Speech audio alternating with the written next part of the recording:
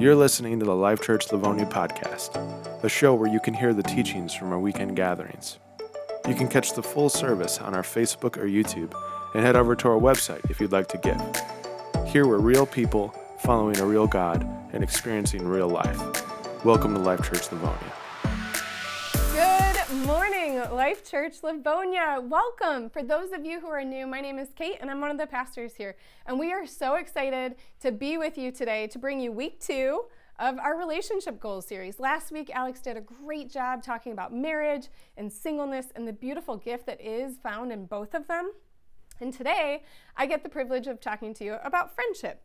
And so I want to jump into sharing a little bit about my journey, So I accepted Jesus in 2008, and I lived a life of singleness since I accepted Jesus, and before that, obviously, because what I mean by singleness is just that I have never been married. I have been unmarried for all of my life, and so living into singleness has given me an opportunity to really understand and grow into friendship. And what does that mean? I mean, I've dated over the course of my relationship with the Lord, but nothing super serious until recently. Really madly in love currently, but anyway, that's not the point.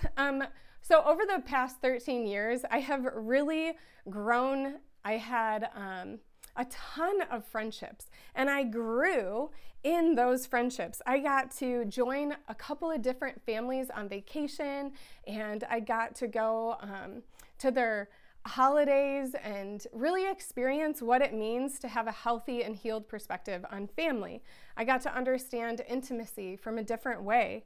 I have had these amazingly deep and meaningful community experiences and friendships. I was in a place of discovering how to love others really well, and also how to love myself well, how to figure out what it is that I want and need in context of a relationship. There's been this deep sense of meaning and connection to my role in ministry and developing healthy boundaries and understanding how God has wired me. It's given me good wisdom on how to serve well and faithfully, and also how to give of my give of my resources and give of my time, and how to have healthy boundaries within those areas. In my singleness, I was able to live into what Alex described last week of sharing the love of God with a vast number of people.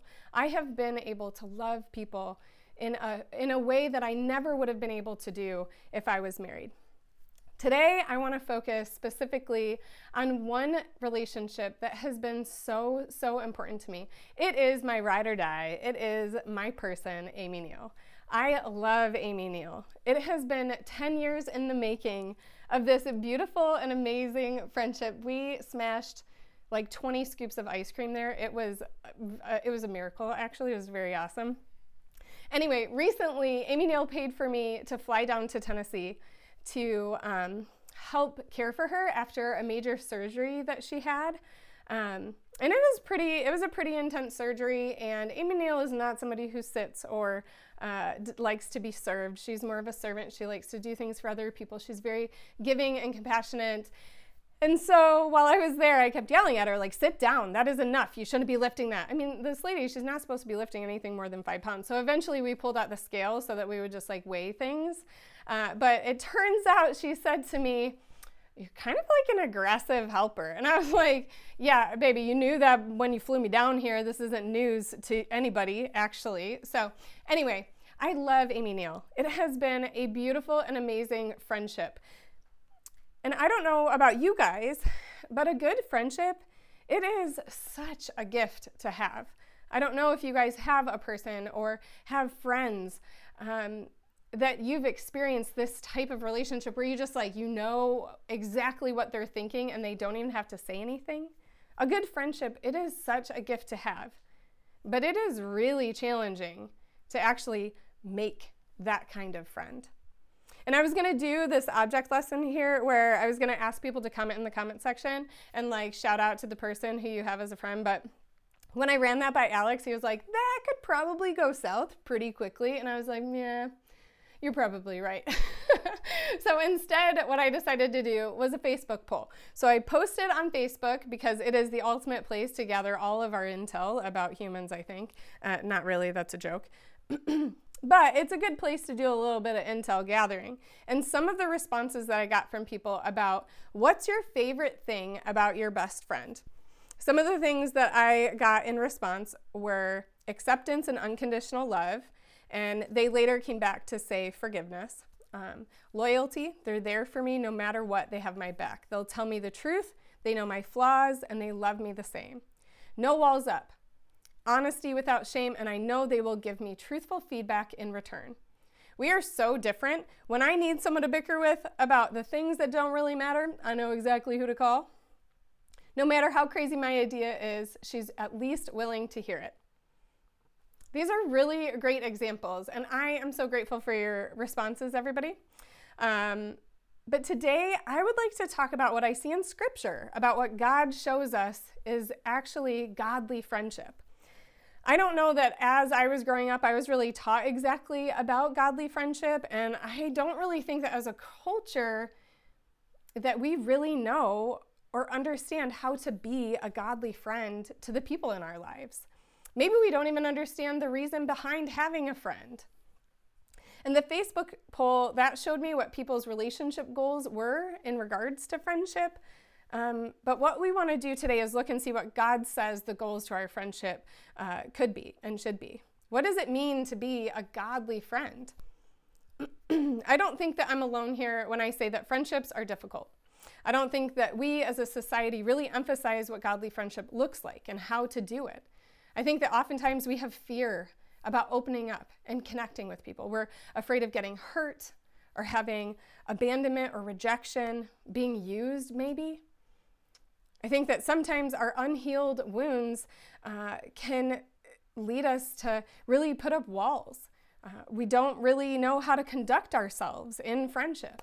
Maybe we didn't ever learn in our family of origin how to build intimate relationships, and so we don't know how to have boundaries or what to share or what not to share. Sometimes it's just like life stage, right? It's like a single mom or a single dad or a new parent who doesn't have any idea how to have relationships that come around, or you work a lot, or in school you're overwhelmed with homework. Sometimes I think as adults, the life stage or being teenagers, making new friends can be really challenging. I think like as little kids, they can walk around and be like, hey, yo, I got a pool. You want to be my friend? And they're like, yeah, I do, because I like swimming in the pool. And then boom, they got a new best friend. But like as an adult, if I walked out and went to like the grocery store and was like, hey guys, I have a pool. You want to be my friend? They'd be like, you're weird. Please don't invite me over to swim in a pool. I don't even know who you are. I mean, for the most part, I think people like Emily Engler might be like, yeah, bro, I'm down to come. Let's go swimming. Sweet.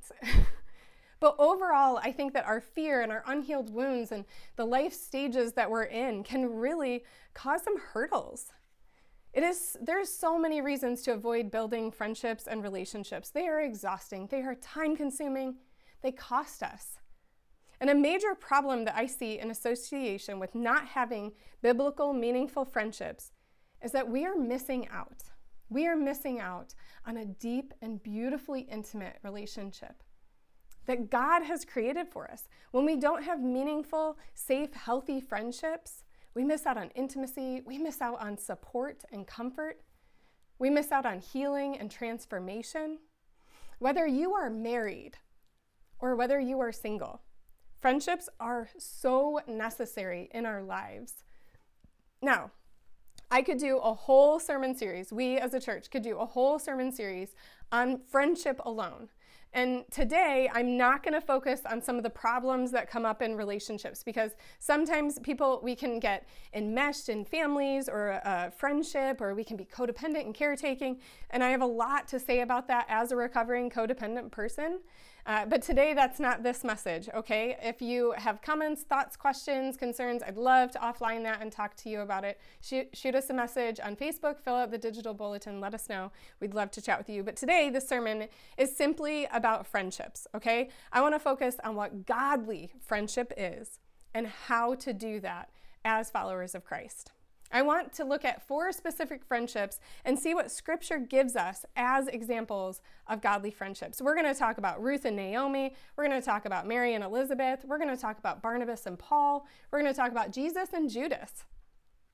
And today, we're going to start with Ruth and Naomi and what we can learn about friendship. Let me pray really quick as we jump into God's word.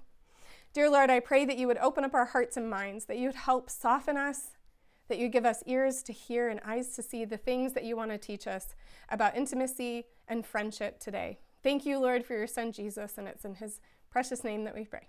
Amen. All right, in Ruth 1, verses 11 through 19, we see here that Naomi, she says, well, first of all, I just want to let you know, Naomi, her husband and 2 sons just died, and so she's talking to her 2 daughter-in-laws. And it says, "But Naomi said, 'Return home, my daughters. Why would you come with me? Am I going to have any more sons who could become your husbands? Return home, my daughters. I am too old to have another husband. Even if I thought there was still hope for me. Even if I had a husband tonight and then gave birth to sons, would you wait until they grew up? Would you remain unmarried for them? No, my daughters. It is more bitter for me than for you because the Lord's hand has turned against me.' And at this they wept aloud again. Then Orpah kissed her mother-in-law goodbye. But Ruth clung to her. 'Look,' said Naomi, 'your sister-in-law is going back to her people and her gods. Go back with her.' But Ruth replied, 'Don't urge me to leave you or to turn back from you. Where you go, I will go. And where you stay, I will stay. And your people will be my people, and your God, my God. Where you die, I will die, and there I will be buried. May the Lord deal with me, be it ever so severely, if even death separates you and me.' When Naomi realized that Ruth was determined to go with her, she stopped urging her. So the 2 women went on until they came to Bethlehem. When they arrived in Bethlehem, the whole town was stirred because of them, and the women exclaimed, 'Can this be Naomi?'" What do we see and learn from Naomi and Ruth's friendship? We see that friendship, it's a chosen family. This is going to be our working definition for the day. So when I talk about friendship, I am talking about it being a chosen family. And these are examples, the people who I'm going to talk about today, they are all examples of people who are friends who choose each other as family. And we see this in Jesus as he moves the disciples from servants to friends through his sacrifice on the cross. And he tells them, in John 15, he says, "You are my friends if you do what I tell you. I do not call you servants that I own anymore. A servant does not know what his owner is doing. I call you friends because I have told you everything I heard from my Father." Jesus even goes so far as to say that the greatest of loves is the love of a sacrificial friend. He says in John 15:13 that greater love has no one than this, to lay down one's life for one's friend. Unlike marriage, there's no vow in friendship. There's no mandatory commitment. In friendship, there's this continual choosing and choosing and choosing when you could just simply walk away if you want to. And where I see the work of God in my relationship with Amy is that she picks me. I get emotional thinking about the fact that over the past 10 years, a lot of things have come up, and she continues to lean in and say, "I'm not going anywhere. I love you, and I pick you, and we can work through this." We have had conflict and disagreement, and yet she continues to choose me. That's so powerful, to be a part of a chosen family. Now that we see the definition and the understanding of godly friendship, what is it that godly friendships actually do? So we have so many examples from Scripture that I just had to simply cut out and say like, oh my gosh, there is so many. I just picked the 4 and we're going to zero in and focus on those. But I tell you what, right now, if you read through Scripture, if you read through your Bible, and I encourage you obviously to pick up your Bible on your own in your own time and read Scripture. It is so beautiful and full of really practical things that can help change the way that you experience this world. I'm going to go back to Ruth and Naomi, okay? And we're going to see that Ruth doesn't need to choose Naomi, and yet she does. And so what we see in that is that a godly friendship is sacrificial.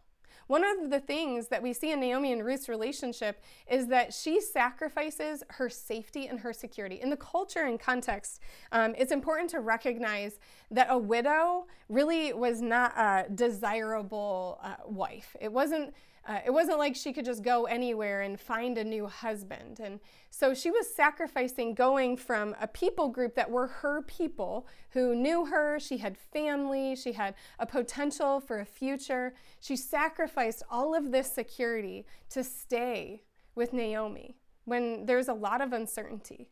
She sacrifices her security and her comfort to serve and support Naomi, to love her and care for her and meet her needs. They both give each other something that the other needs and doesn't have. Ruth is able to give this labor and support to get food and care for Naomi's physical needs. And Naomi gives Ruth this social network that leads to Ruth's marriage to Boaz. It's this beautiful gift that they have with one another. It is sacrificial. They sacrifice for one another. The second friendship that I want to look at today is Mary and Elizabeth. In Luke 1, verses 39 through 45, and this is right after the angel visits Mary to tell her she's miraculously pregnant with Jesus, it says, "At that time Mary got ready and hurried to a town in the hill country of Judea, where she entered Zechariah's home and greeted Elizabeth. When Elizabeth heard Mary's greeting, the baby leapt in her womb, and Elizabeth was filled with the Holy Spirit. In a loud voice she exclaimed, 'Blessed are you among women, and blessed is the child you will bear. But why am I so favored that the mother of my Lord should come to me? And as soon as the sound of your greeting reached my ears, the baby in my womb leapt for joy. Blessed is she who believes that the Lord would fulfill his promises to her.'" After the interaction with the angel, Mary packs up, right away, and sets out on this journey that's estimated to be about an 80-mile journey, right? Sacrificial. It's going to take her a week or two. She's newly found out she's pregnant, and she just packs up and she goes. And I am so curious, because scripture doesn't tell us, but I'm so curious about what her motivation is to rush over to her cousin Elizabeth. Why does she do that? I'm so does she just want to celebrate about her pregnancy? Does she just want to know about Elizabeth's pregnancy? Is it both? Is she looking forward to doing both of those things? Is she just maybe skeptical? Is Elizabeth actually pregnant? Because maybe if Elizabeth is actually pregnant, this means that I am actually also pregnant. But that could just also be me because I'm a really skeptical person. But anyway, regardless of the speculations I have, we can see in the scripture that a godly friendship celebrates together. Mary celebrates with Elizabeth by rushing to her. And Elizabeth celebrates with Mary. She says to her, "Blessed are you among women, and blessed is the child you will bear." We can see that. We can see them celebrating and rejoicing together. That is so cool, and it is so important to reflect on celebrating with our brothers and our sisters, rejoicing with them when good things happen, and being present and available to do that. The third friendship I want to look at today is Barnabas and Paul. And this one's a little bit more challenging. Friends tell each other when they think that they're wrong. And sometimes they agree to disagree, barring sin. Sometimes they do their own thing. They go their own way. Here in Acts 15, we see Barnabas wanted to take John, called Mark, along with them also. But Paul kept insisting that they should not take him along, who had deserted them in Pamphylia and had not gone with them to the work. And there occurred such a sharp disagreement, I love this so much, that they separated from one another. And Barnabas took Mark with him, and they sailed away to Cyprus. But Paul chose Silas and left, committed by the brethren to the grace of the Lord.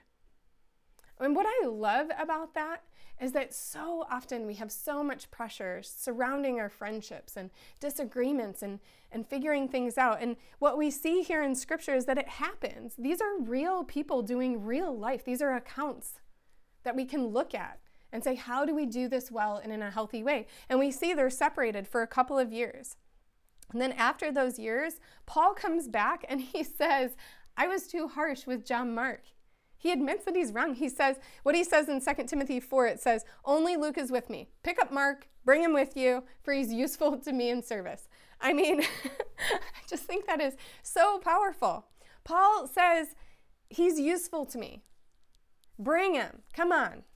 I was wrong. He is actually a valuable servant. Their friendship, it didn't disintegrate, but their time walking together did. They both had valid points. Barnabas was willing to give John Mark a second chance, and Paul was not, because what they were doing was really dangerous. Alex talked about this 2 weeks ago. Go back, listen to the message.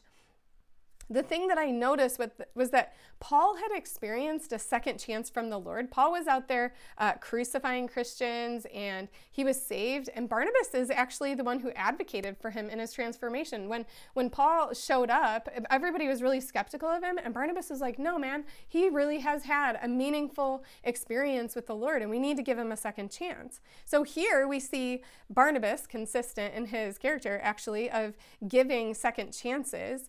He gave John Mark a second chance when he fell short, and he didn't respond well. But Paul comes back after a time and he says, hey, you know what? I was actually wrong. I was too harsh. John Mark is an asset to the work of God. Bring him with you. So what we see in this here, we see that a godly friendship loves enough to confront. We see that a godly friend doesn't try to control one another.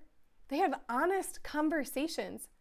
They don't abruptly walk away from each other. They have open communication about, hey, this is what I think, and this is what you think, and we don't necessarily have to agree. And they don't feel like they have to be something that they're not. A godly friend is willing to admit when they're wrong. And this is something that has taken me a super long time to figure out, and I still fall short pretty regularly. But when people used to confront me, I used to be super guarded and super defensive. I would fight back, I would argue with them about how right I was, or I was a doormat and I just agreed with whatever they said. It depended on the relationship. And I didn't stand up for myself and I didn't say anything. I just said, you're right. So now what I try to do is say like, hey, thanks so much for the feedback. I'm gonna pray about that. I'm gonna think about that, and then circle back and admit where I was wrong, or just have intentional conversation.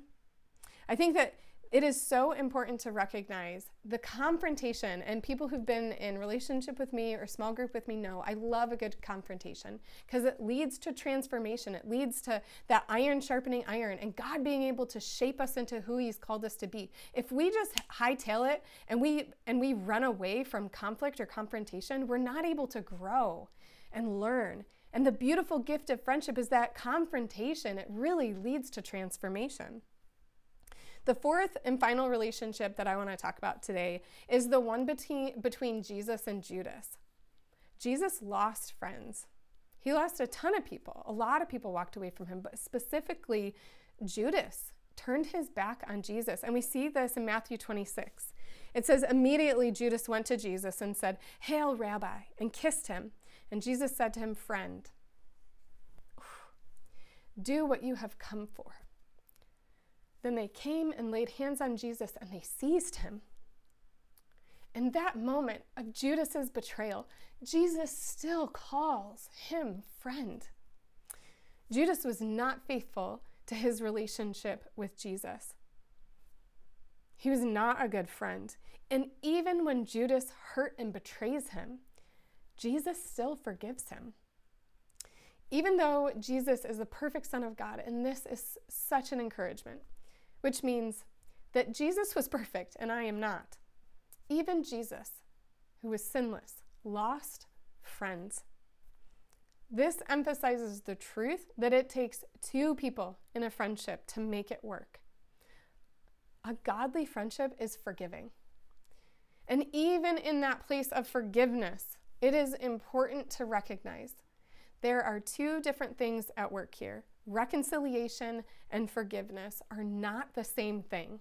Forgiveness is something we are commanded to do. It is important not only for our health emotionally and physically, but spiritually. God calls us into a place of forgiveness.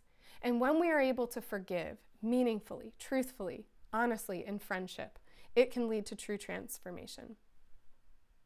So if you are sitting here today and you have lost friends and you have a ton of shame about that, I would just encourage you to pay attention to what the Lord is teaching you inside of that loss. What is He challenging you to transform and to grow? What is He encouraging you to own? It's important to walk into repentance and walk into healing and recognize how you fall short as a person, because you're not Jesus, you're not perfect. But it is also important to release yourself from the bonds of expecting yourself to be perfect. Own where you fall short. Apologize. and seek reconciliation when is available and possible for you. But it's not always available and possible. It is okay if a friendship ends. So where are you at today? As we think about what godly friendship looks like, the challenge that I have for you is, what is God working in your heart right now? What does he want you to be growing in? Which of the things that I spoke about today is God challenging you to be? Godly friendship is sacrificial. Do you just feel like you don't have the time or the energy or the money? Is it really scary for you to think about what people might require from you? Maybe celebrating with people is really hard. Maybe you have jealousy. Your friend gets a raise and you just got fired from your job and it's hard to celebrate. What is God challenging you to celebrate with your friends today? A godly friendship loves enough to confront. Confrontation matters. How you confront is really important. It has to come from a place of curiosity and care and love, noticing the way that people treat themselves and others. Do their actions line up with their values? Have you asked anyone to speak truth into your life? This is a really important thing to consider. And a godly friendship is forgiving. When you're offended or wrong, how do you respond towards people? Or when someone brings a wrong to you, do you apologize well? Where is God challenging you to focus today and this week? I just want to encourage you guys that in my relationship with Amy Neal, she moved to Tennessee about 4 years ago, and it has taken a ton of energy and time and resources to maintain that relationship. But here's the truth about my relationship with Amy. I have learned how to apologize. I have learned how to forgive. I've healed in my ability to disagree and stick around emotionally and physically to that relationship. I've learned how to show up with what's going on inside of me, and how to be willing to hear things that are actually quite uncomfortable. God has done a miracle in my internal and my external world because of friendship. And my prayer for you guys today is that you consider how to allow God to shape your thinking about what a biblical friend is and how you can really embody that in this community. Regardless of what earthly friendships or earthly relationships you have, the ultimate friendship that we need is with our Savior, Jesus Christ. So I just want to encourage you guys today, if you don't have a relationship with Jesus today, if you've never began or initiated a relationship with the Lord, I just want to invite you guys into a place where you can accept that Jesus loves you and he calls you his friend. Pray with me right now. Dear Lord, I thank you so much for your sacrifice. I thank you so much that you died on a cross for us who are unworthy and undeserving of your love and your grace and your mercy. And it's through accepting that sacrifice, Lord, that we get to have transformation here on earth and for all of eternity with you in heaven. And I pray today, Lord, that we might receive that sacrifice and be changed and live fully into being the godly friend that you have called us to be. We love you, Lord. And it is in your Son's name that we pray. Amen.